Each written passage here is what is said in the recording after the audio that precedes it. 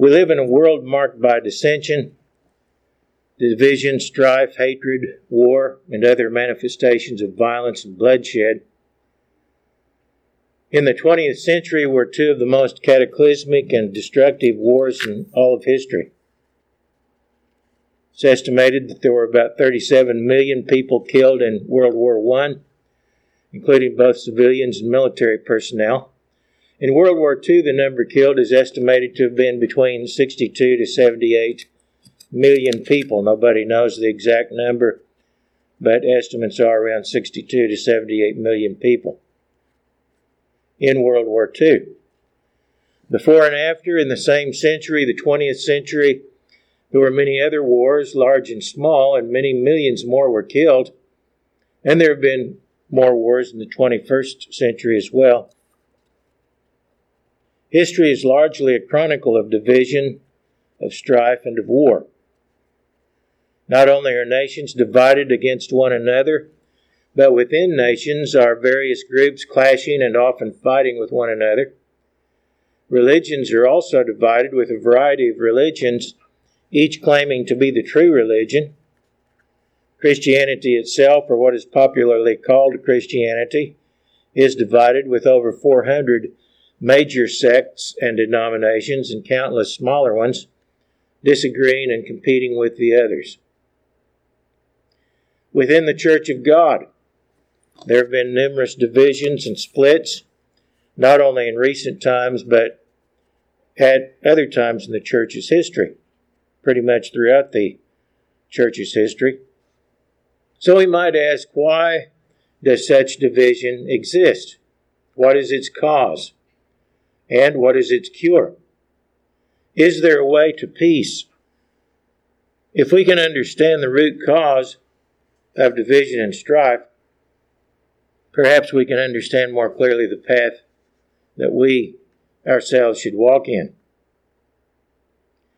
In today's sermon, I want to discuss how sin causes division and how seeking oneness with God and following that unity with God will pave the way for us to live in peace and unity among ourselves.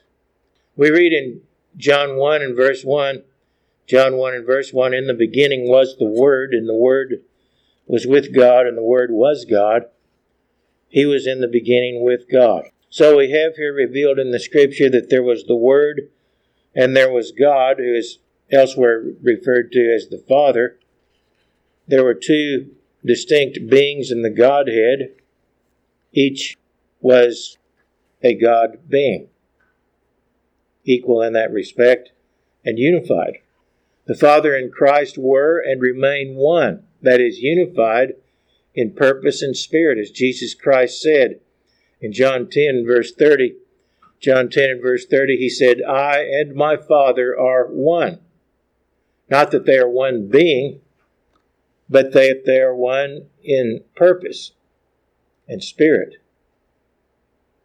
Jesus said in John 17 and verse 11, as he knew that his life was about to end, his physical human life in the flesh, he said, Now I am no longer in the world, but these are in the world. This was a prayer to the Father. And I come to you, Holy Father, keep through your name those whom you have given me, that they may be one as we are. Notice that Jesus Christ wanted the people that he left behind, his disciples, his church, to be one as he and the Father are one. In verse 20 of John 17, we go on to read, I do not pray for these alone, but also for those who will believe in me through their word. That would be us.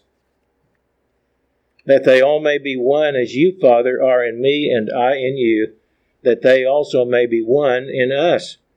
That the world may believe that you sent me, and the glory which you gave me I have given them, that they may be one just as we are one, I in them and you in me, that they may be made perfect in one, and that the world may know that you have sent me and have loved them as you have loved me.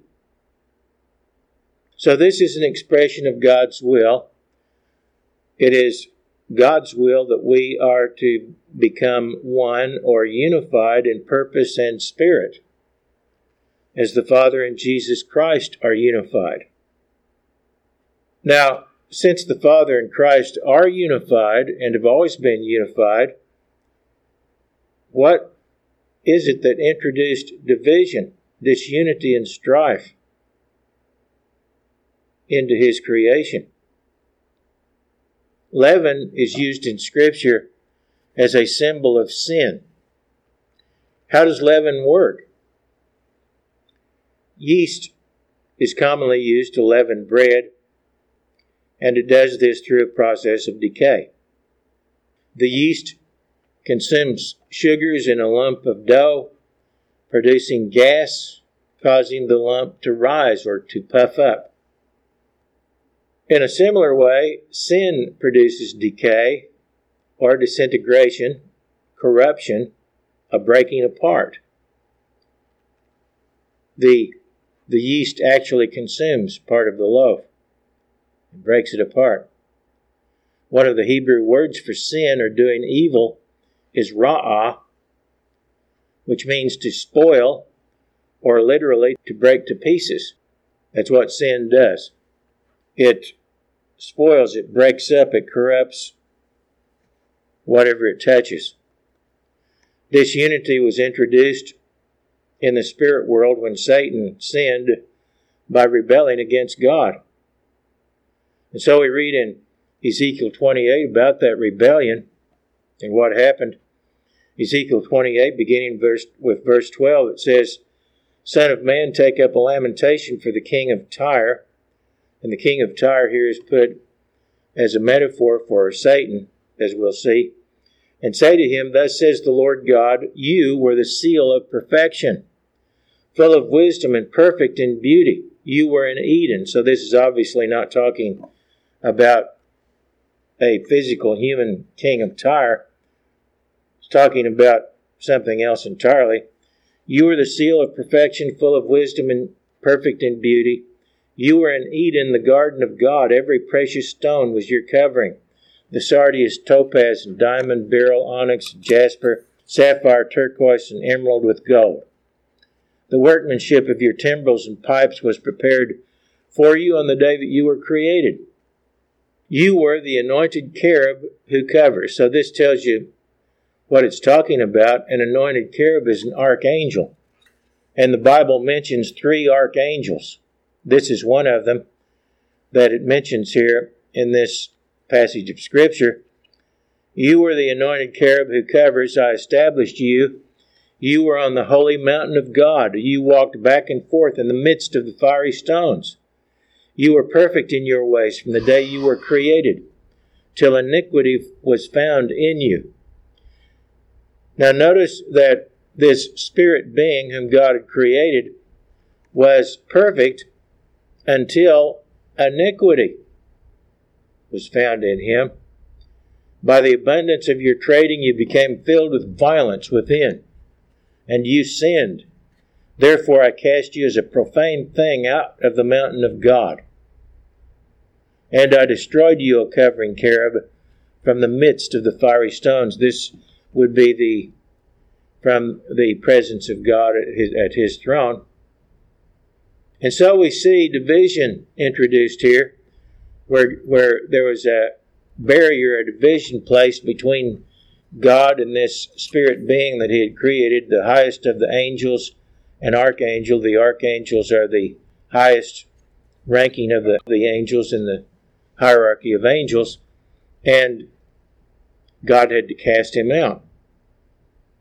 He says, "Your heart was lifted up because of your beauty. You corrupted your wisdom for the sake of your splendor. I cast you to the ground." In other words, he was trying to exalt himself, which corrupted his wisdom. He became a fool, really. It says, "I cast you to the ground. I laid you before kings, that they might gaze at you. You defiled your sanctuaries by the multitude of your iniquities, by the iniquity of your trading. Therefore I brought fire from your midst, and it devoured you, and I turned you to ashes upon the earth. in the sight of all who saw you.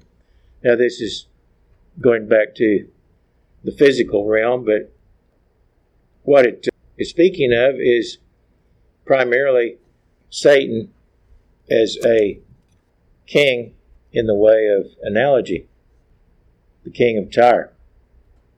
So this spirit being who was in God's presence was removed from God's presence because he chose to rebel against God, and he sinned. Now Adam and Eve also were in the presence of God. They also were in Eden, not necessarily the same Eden that was spoken of here before, but they were in the Eden on earth where God's throne was after God had created the earth, actually restored the earth, renewed the earth, and he had placed a garden there, which was called Eden, where he dwelt in that garden. And Adam and Eve were there placed in that garden in the presence of God. And they had full access to God. They were able to see God, to walk and talk with God until they sinned. And then they too were cast out. They were separated from God by sin.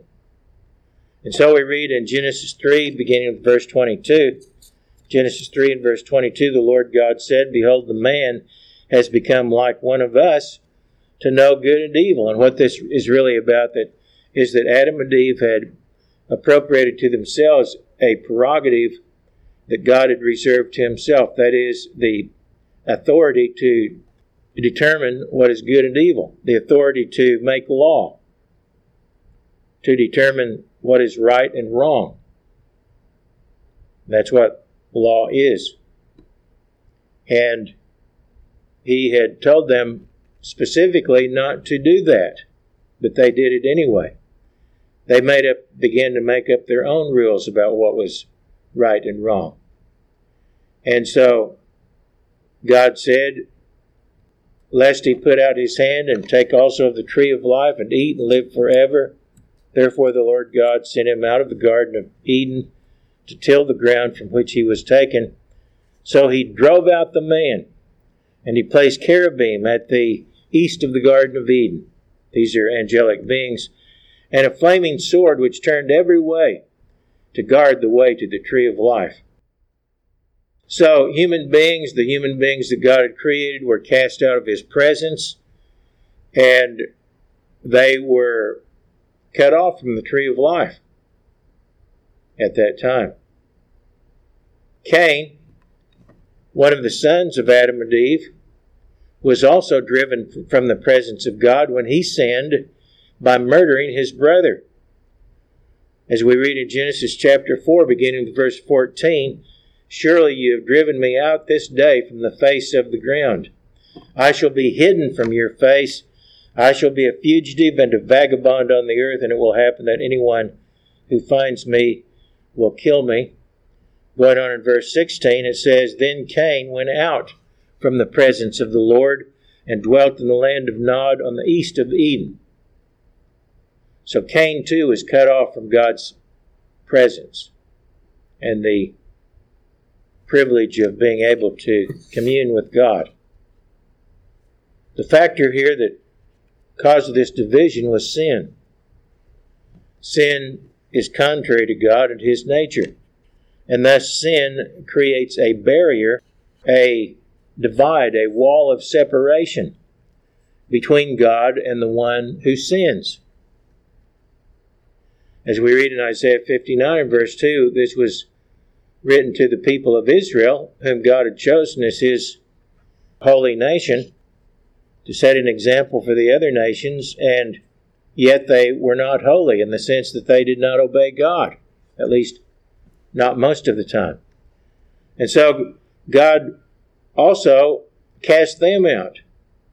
And so we read in Isaiah 59 verse 2, "But your iniquities have separated you from your God, and your sins have hidden his face from you, so that he will not hear."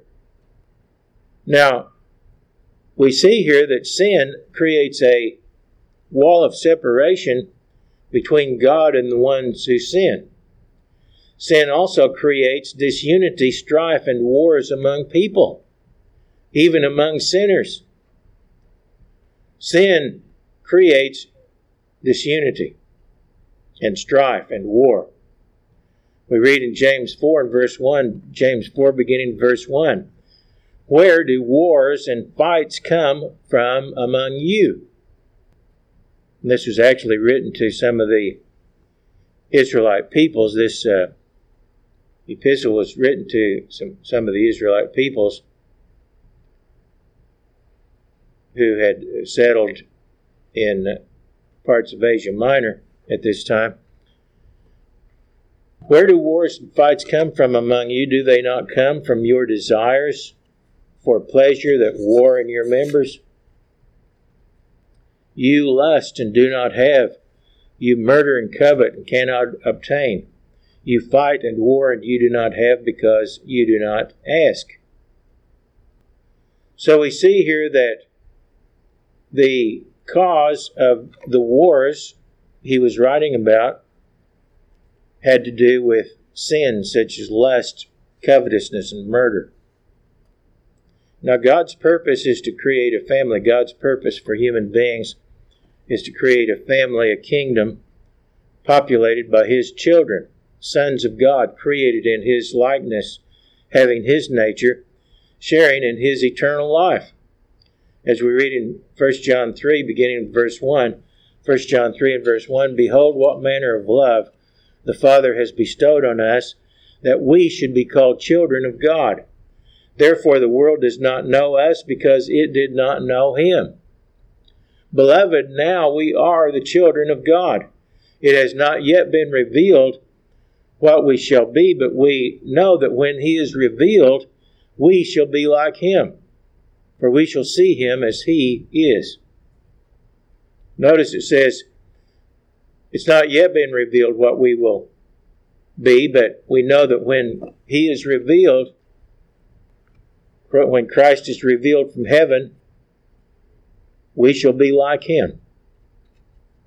And we will see Him as He is, because we'll be able to know Him as the same kind of being that we will have become, we who will be in the resurrection at that time. In Revelation 2 and verse 7, Jesus Christ speaks to the churches, and He says, he who has an ear, let him hear what the Spirit says to the churches. To him who overcomes, I will give to eat from the tree of life, which is in the midst of the paradise of God. I will give to eat from the tree of life, which is in the midst of the paradise of God. So that's going to heal the disunion, the division, the separation between God and man. And it has to do with overcoming the flesh, overcoming our natural tendency to rebel and to sin against God, overcoming the influence of Satan in the world. It says, he who overcomes, in Revelation 21 and verse 7, he who overcomes shall inherit all things, and I will be his God, and he shall be my son. So we will be, as children, sons of God, in the kingdom of God, in the fullest sense possible, if we overcome.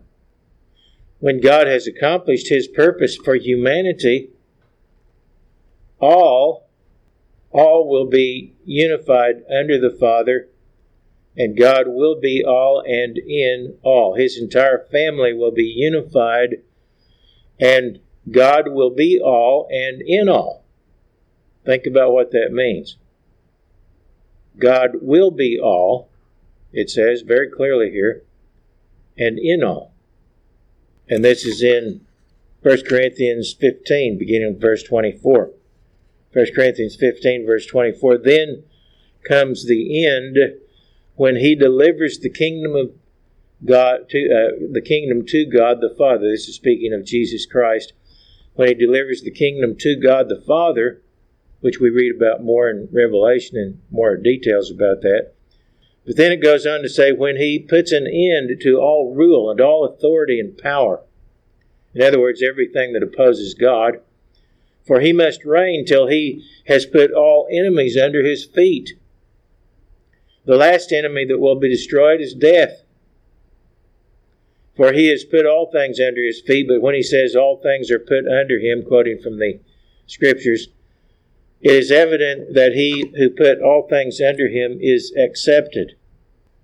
In other words, everything will be under the feet of Jesus Christ, under his authority, except God the Father, who is supreme over Jesus Christ. He is the only being who exists, who has authority over Jesus Christ.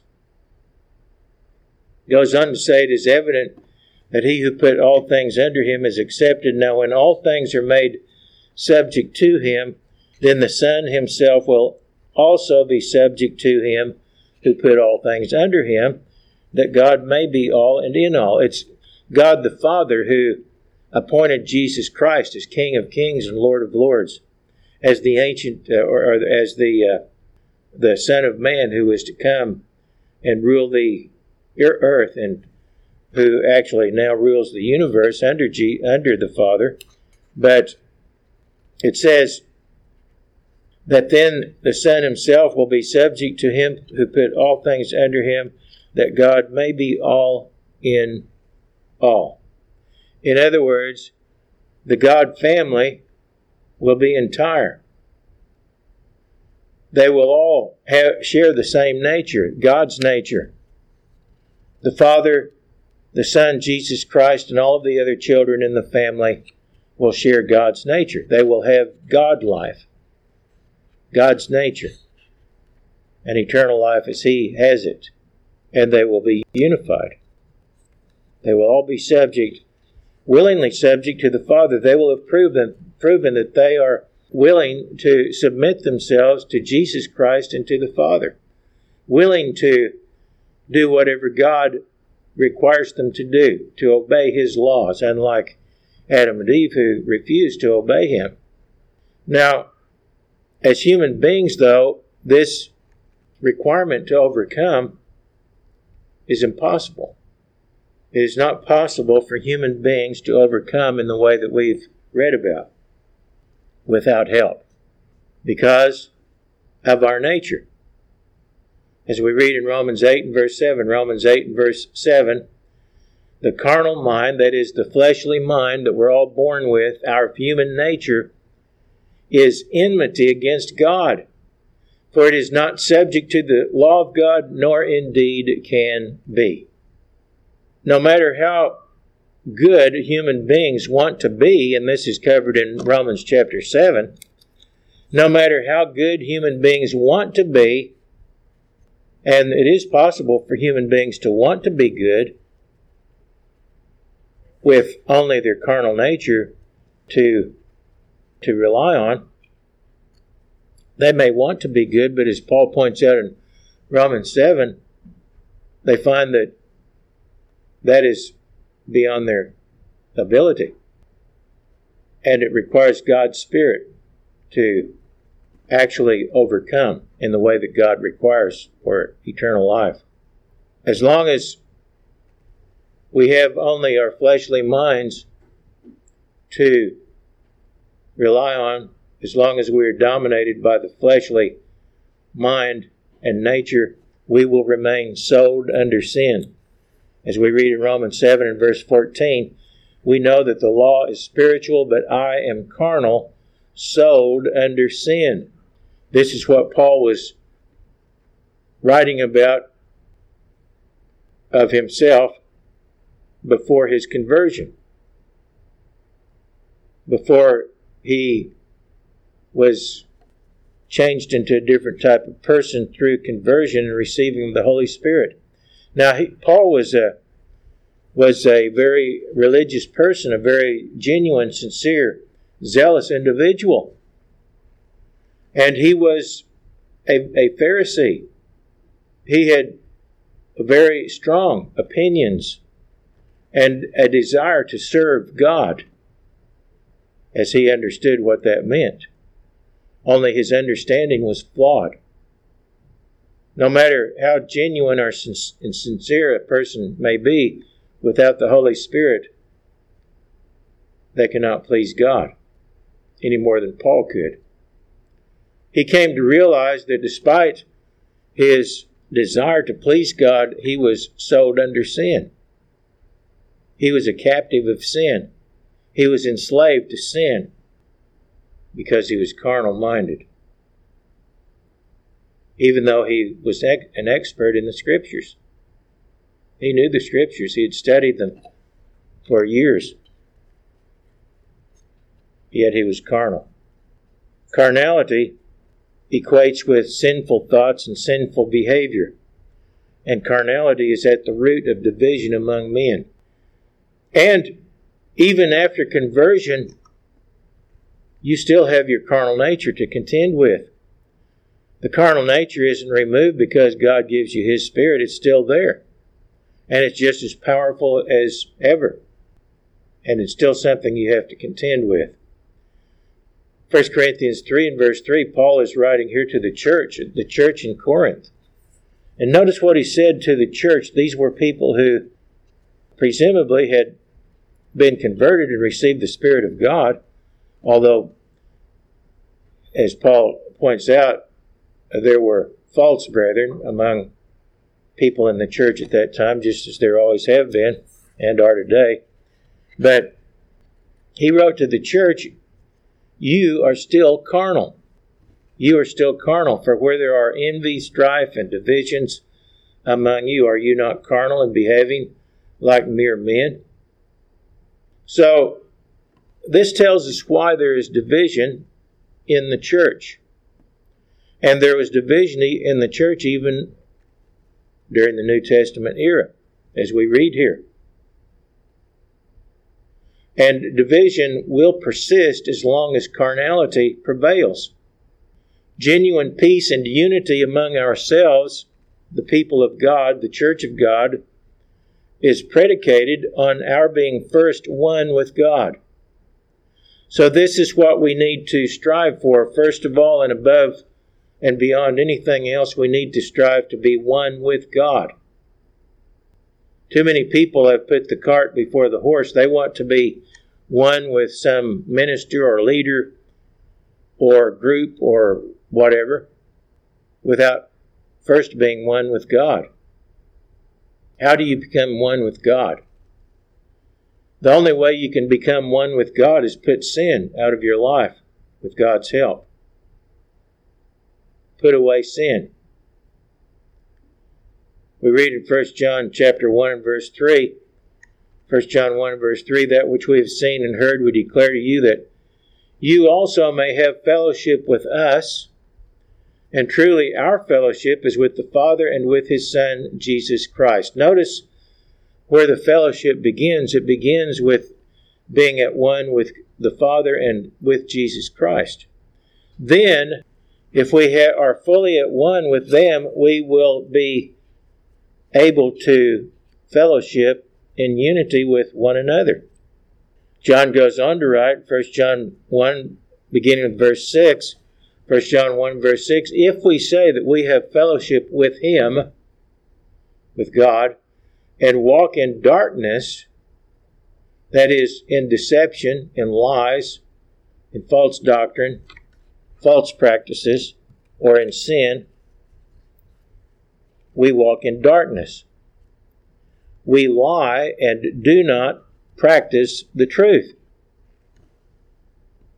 But if we walk in the light as He is in the light, that is, in the truth, we have fellowship with one another, and the blood of Jesus Christ, His Son, cleanses us from all sin.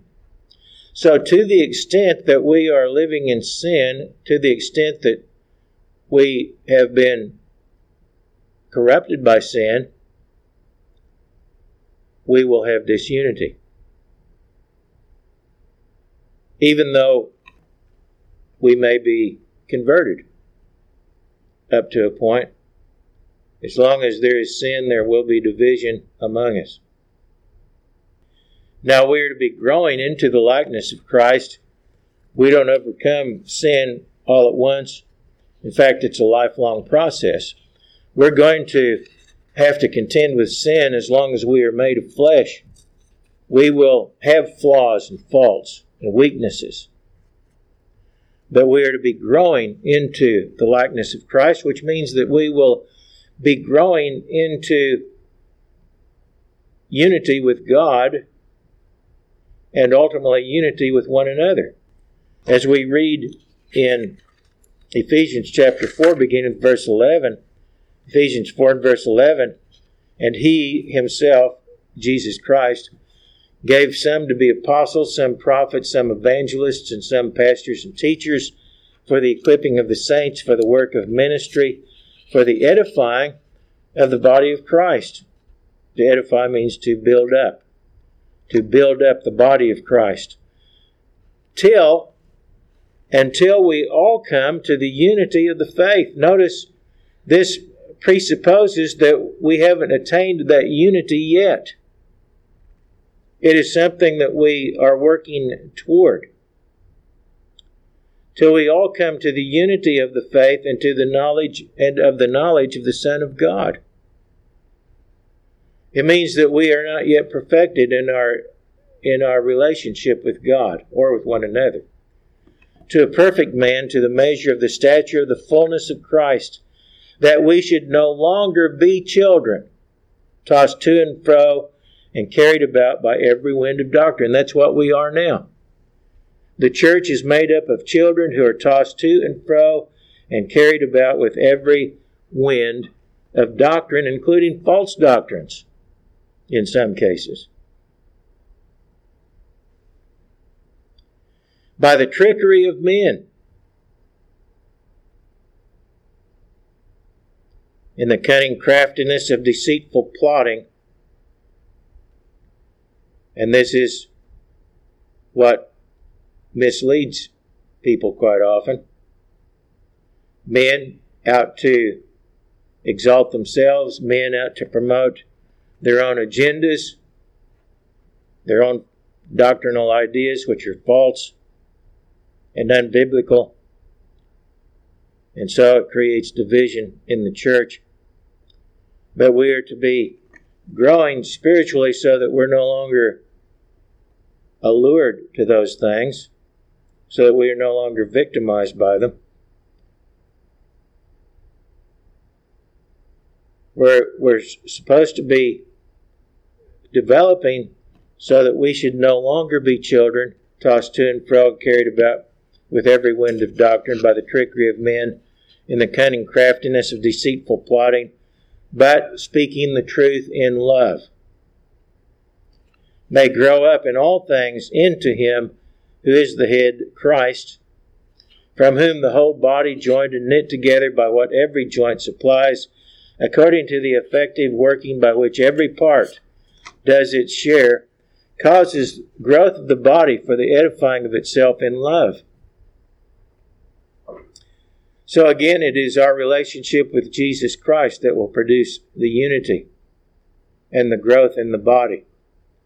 This I say, therefore, and testify in the Lord, that you should no longer walk as the rest of the Gentiles walk, in the futility of their mind, having their understanding darkened, being alienated from the life of God because of the ignorance that is in them, because of the blindness of their heart, who past feeling have given themselves over to lewdness, to work all uncleanness with greediness. But you have not so learned Christ, if indeed you have heard Him and have been taught by Him, as the truth is in Jesus, that you put off concerning your former conduct the old man which grows corrupt according to the deceitful lusts, and be renewed in the spirit of your mind, and that you put on the new man which was created according to God in true righteousness and holiness. And this, too, is something that we must be doing on a continual basis.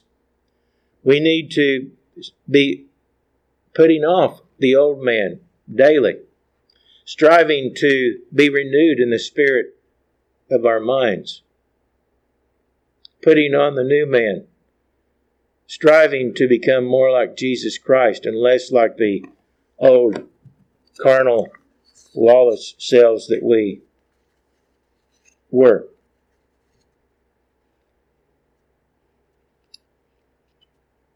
To the extent that we lack the mind of Christ, to the extent that we are corrupted by our carnality, we are still leavened. But we are to become unleavened. As we read in 1 Corinthians 5, verse 7. Therefore purge out the old leaven, that you may be a new lump, since you truly are unleavened. For indeed Christ our Passover was sacrificed for us. As we've been mentioned many times, this tells us that this epistle was written during the Feast of Unleavened Bread. But it applies whether at that time of year or any time of year.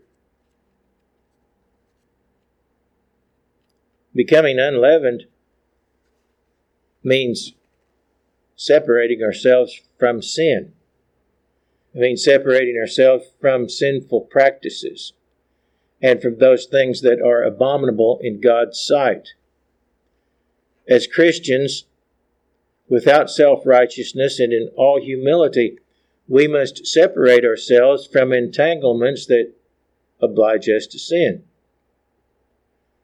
We're told in 2 Corinthians chapter 6, beginning with verse 14. 2 Corinthians 6, verse 14. Do not be unequally yoked together with unbelievers. For what fellowship has righteousness with lawlessness? And what communion has light with darkness? And what accord has Christ with Belial? Or what part has a believer with an unbeliever? And what agreement has the temple of God with idols? For you are the temple of the living God. As God has said, I will dwell in them and walk among them. I will be their God, and they shall be my people. Therefore come out from among them and be separate, says the Lord. Do not touch what is unclean, and I will receive you. I will be a father to you, and you shall be my sons and daughters, says the Lord Almighty. In 2 Corinthians 7 and verse 1, 2 Corinthians 7 and verse 1, it says, Therefore, having these promises, beloved, let us cleanse ourselves from all filthiness of the flesh and spirit, perfecting holiness in the fear of God. Now, if we follow these admonitions, ironically, we may and almost certainly will incur the wrath of others. If we follow these admonitions, others, at least some other people, will speak evil of us and hate us because we refuse the sinful practices accepted in this world. And so Jesus Christ warned his disciples, Matthew 10 verse 17. He said, Matthew 10 and verse 17, Beware of men, for they will deliver you up to councils and scourge you in their synagogues. Notice where they would be scourged: in their synagogues, in their churches. The councils, the religious bodies that rule the churches, as well as government councils.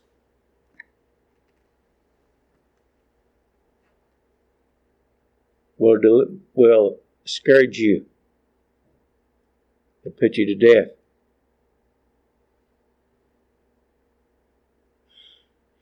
And we read in Matthew 10 and verse 21, Matthew 10 and verse 21, Brother will deliver up brother to death, a father his child. Children will rise up against their parents and cause them to be put to death. And you will be hated by all for my name's sake. But he who endures to the end will be saved. So Jesus Christ warns us very clearly that we will face persecution if we seek to actually obey him and follow his precepts and commandments, his word.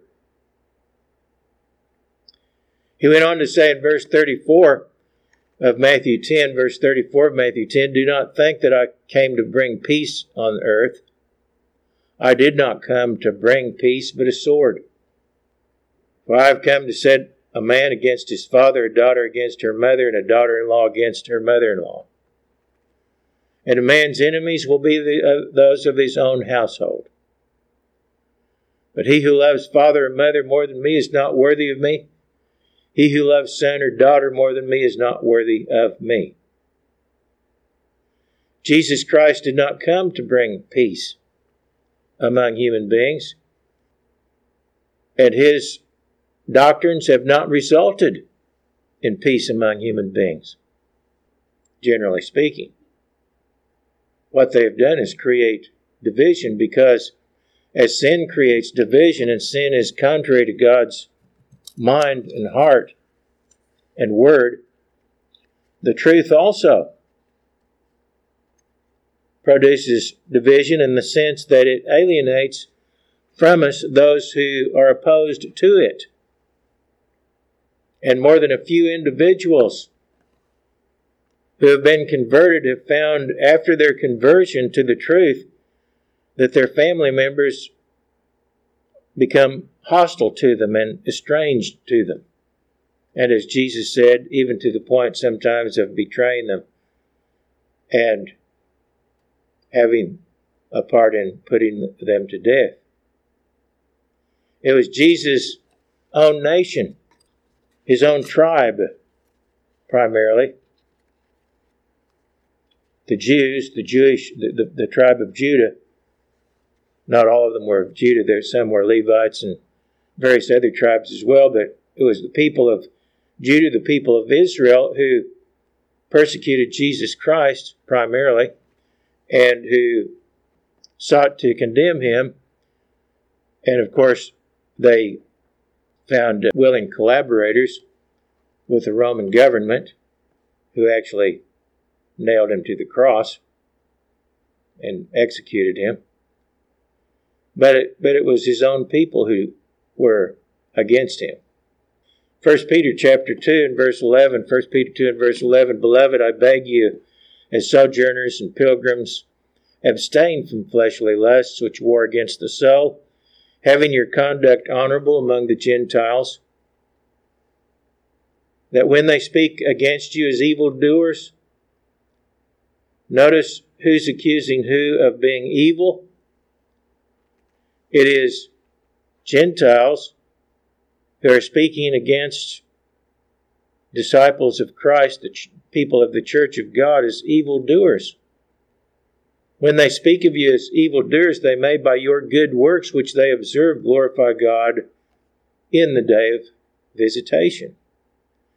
They're not going to glorify God now because of your good works, but they will in the day of visitation, that is, when Christ returns and they themselves have the veil of blindness lifted from their eyes and come to understand the truth.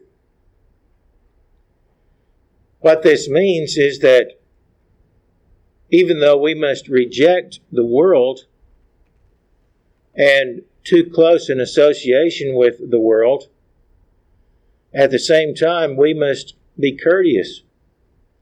We must be kind to others. We must live peaceably with all men, as much as it's possible to do so without denying the faith.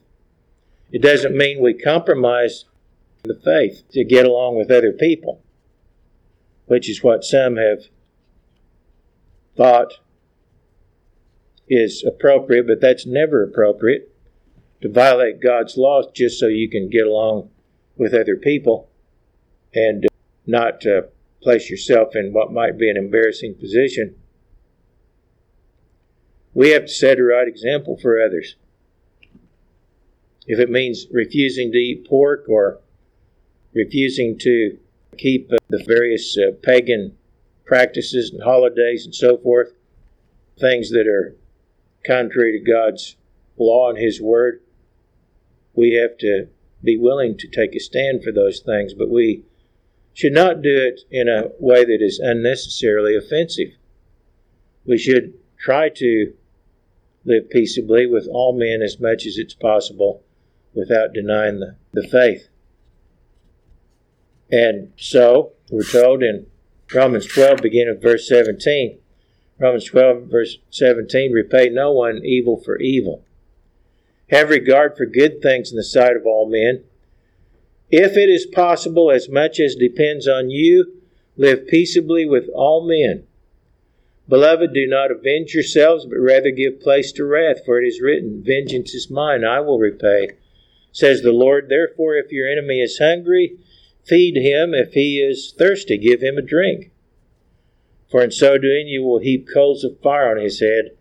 Do not be overcome by evil, but overcome evil with good. Now, if we're to strive to live at peace with all men, that would include living at peace with one another. And the way we do that primarily is by avoiding sins which provoke division.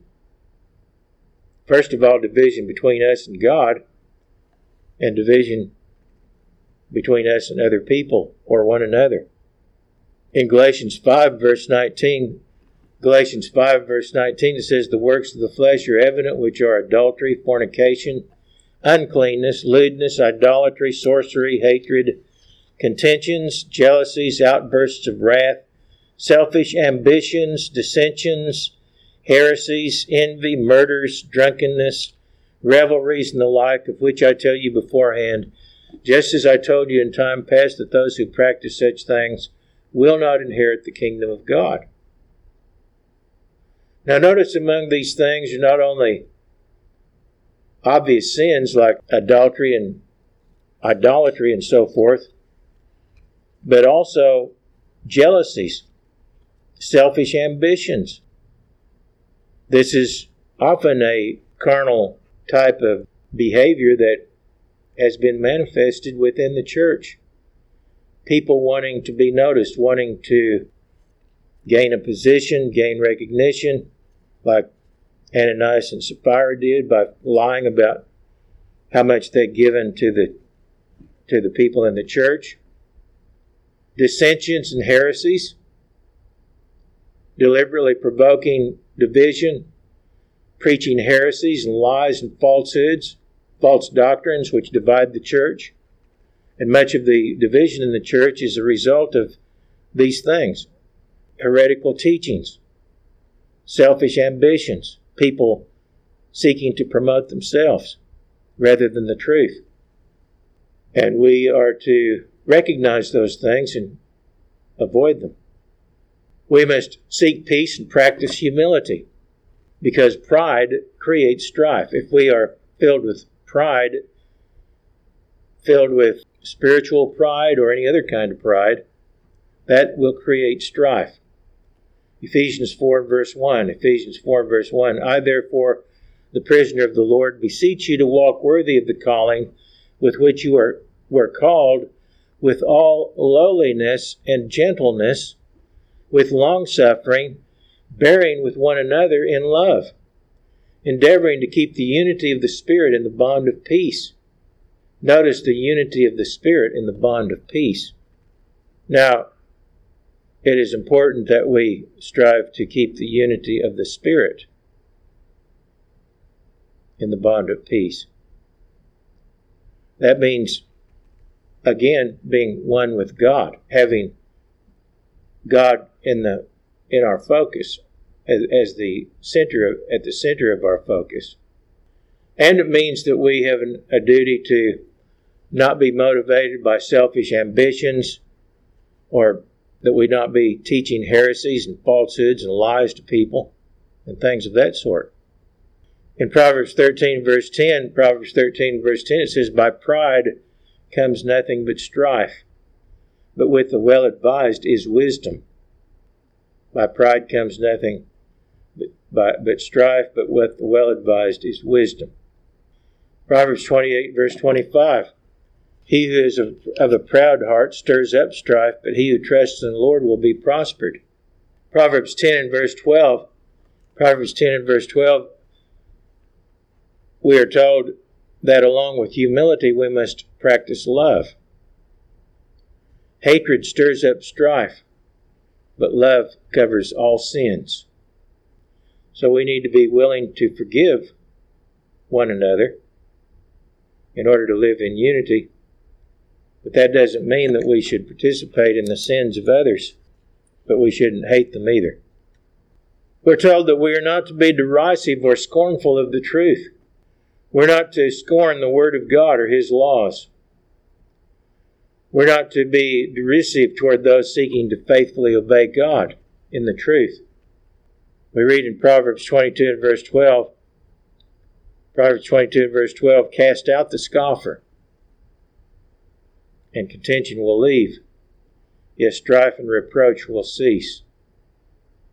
So scoffers, those who are scornful of the truth, those who refuse the truth, are to be cast out. We're to separate ourselves from such people.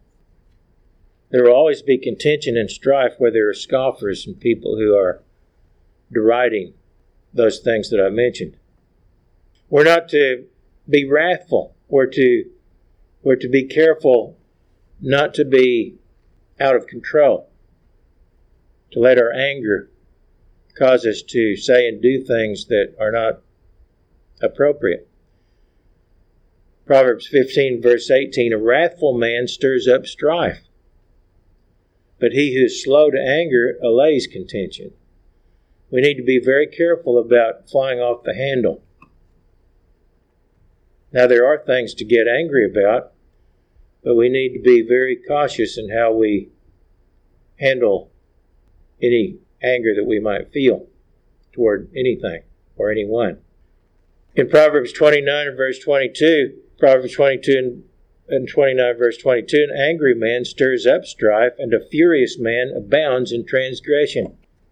People who are angry, who are filled with anger and hatred and fury, are sinning and will sin. You know, when you find mob action, when you find mobs burning down buildings and killing people and things of that sort, or beating people up, those actions are not really, generally speaking, conducive to anything that's going to result in something positive. In James 1 and verse 19, James 1 verse 19 says, so then, my beloved brethren, let every man be swift to hear, slow to speak, slow to wrath. Now, it doesn't say that you should never have anger or wrath, but it should be measured and it should be controlled in a godly manner.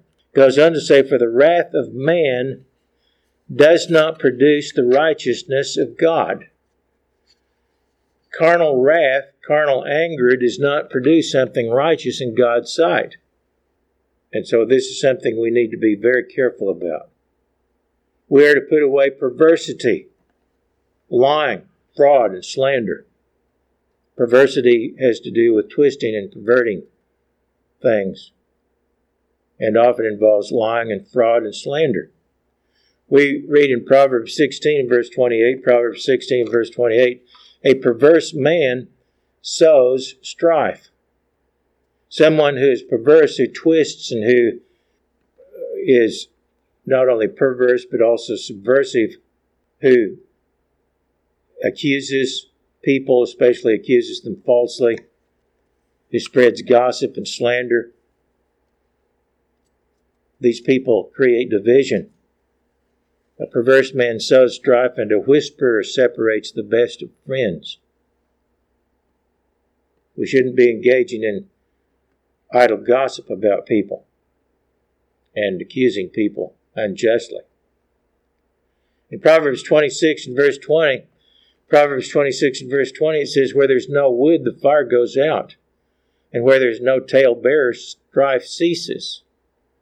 And so, a perverse person is one who acts in an unseemly, ungodly manner.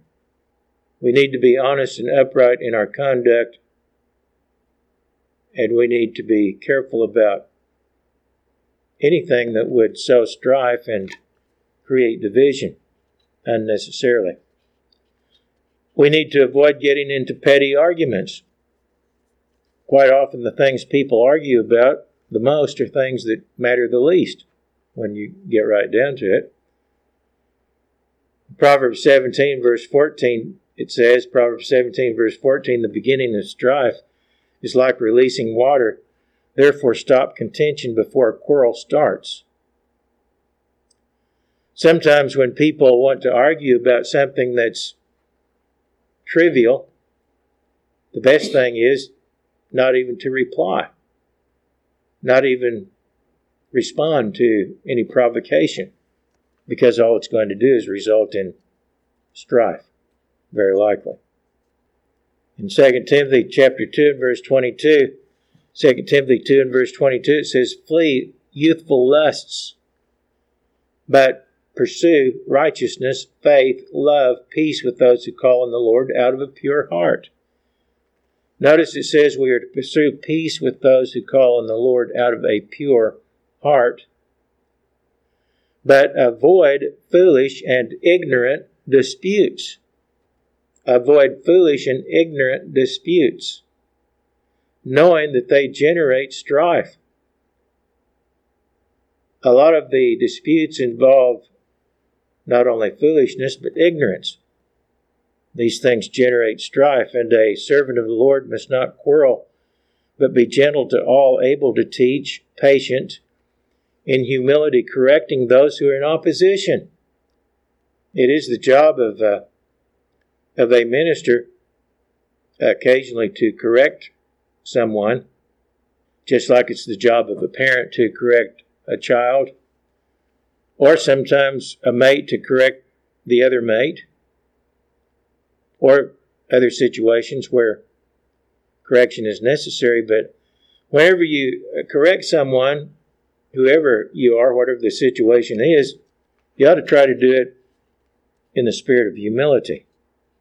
Sometimes people need to be corrected and must be corrected, but we need to strive to do it with humility. As it goes on to say, if God perhaps will grant them repentance so that they may know the truth, and that they may come to their senses and escape the snare of the devil, having been taken captive by him to do his will. Occasionally in the church we need people who need very strong correction, but even then we must do it as adroitly and gently as possible to try to help the person. Now, there is division in the church. There always has been, pretty much since there's been a church, division within. Why does God allow those divisions? God allows them to test us. In 1 Corinthians 11 and verse 18, 1 Corinthians 11 verse 18, it says, first of all, when you come together as a church, I hear that there are divisions among you. And in part I believe it, for there must also be factions among you, so that those who are approved may be recognized among you. Paul said, there must be factions within the church, so that those who are approved may be recognized among you. So we shouldn't be surprised that there are factions, divisions, a variety of fellowships or groups within the Church of God, the greater Church of God, who have differences among themselves, and even differences within the different factions. That's really what human nature is. And it's going to be that way from now until we're all made perfect. And it is that way so that those who are approved may be recognized among you. What that means is that we all have to be striving to be, first of all, at one with God, so that we can be accepted by God, and eventually we will grow into the kind of unity that we ought to have, and the peace that we ought to have, the singleness of mind that we ought to have with one another. Now, despite the fact that there will likely continue to be divisions and heresies among us, We can be approved. We individually can be approved if we work diligently to put sin out of our lives. If we work to seek to be at peace with those who call on God out of a pure heart. And if we are at one with God, we will eventually become one with one another.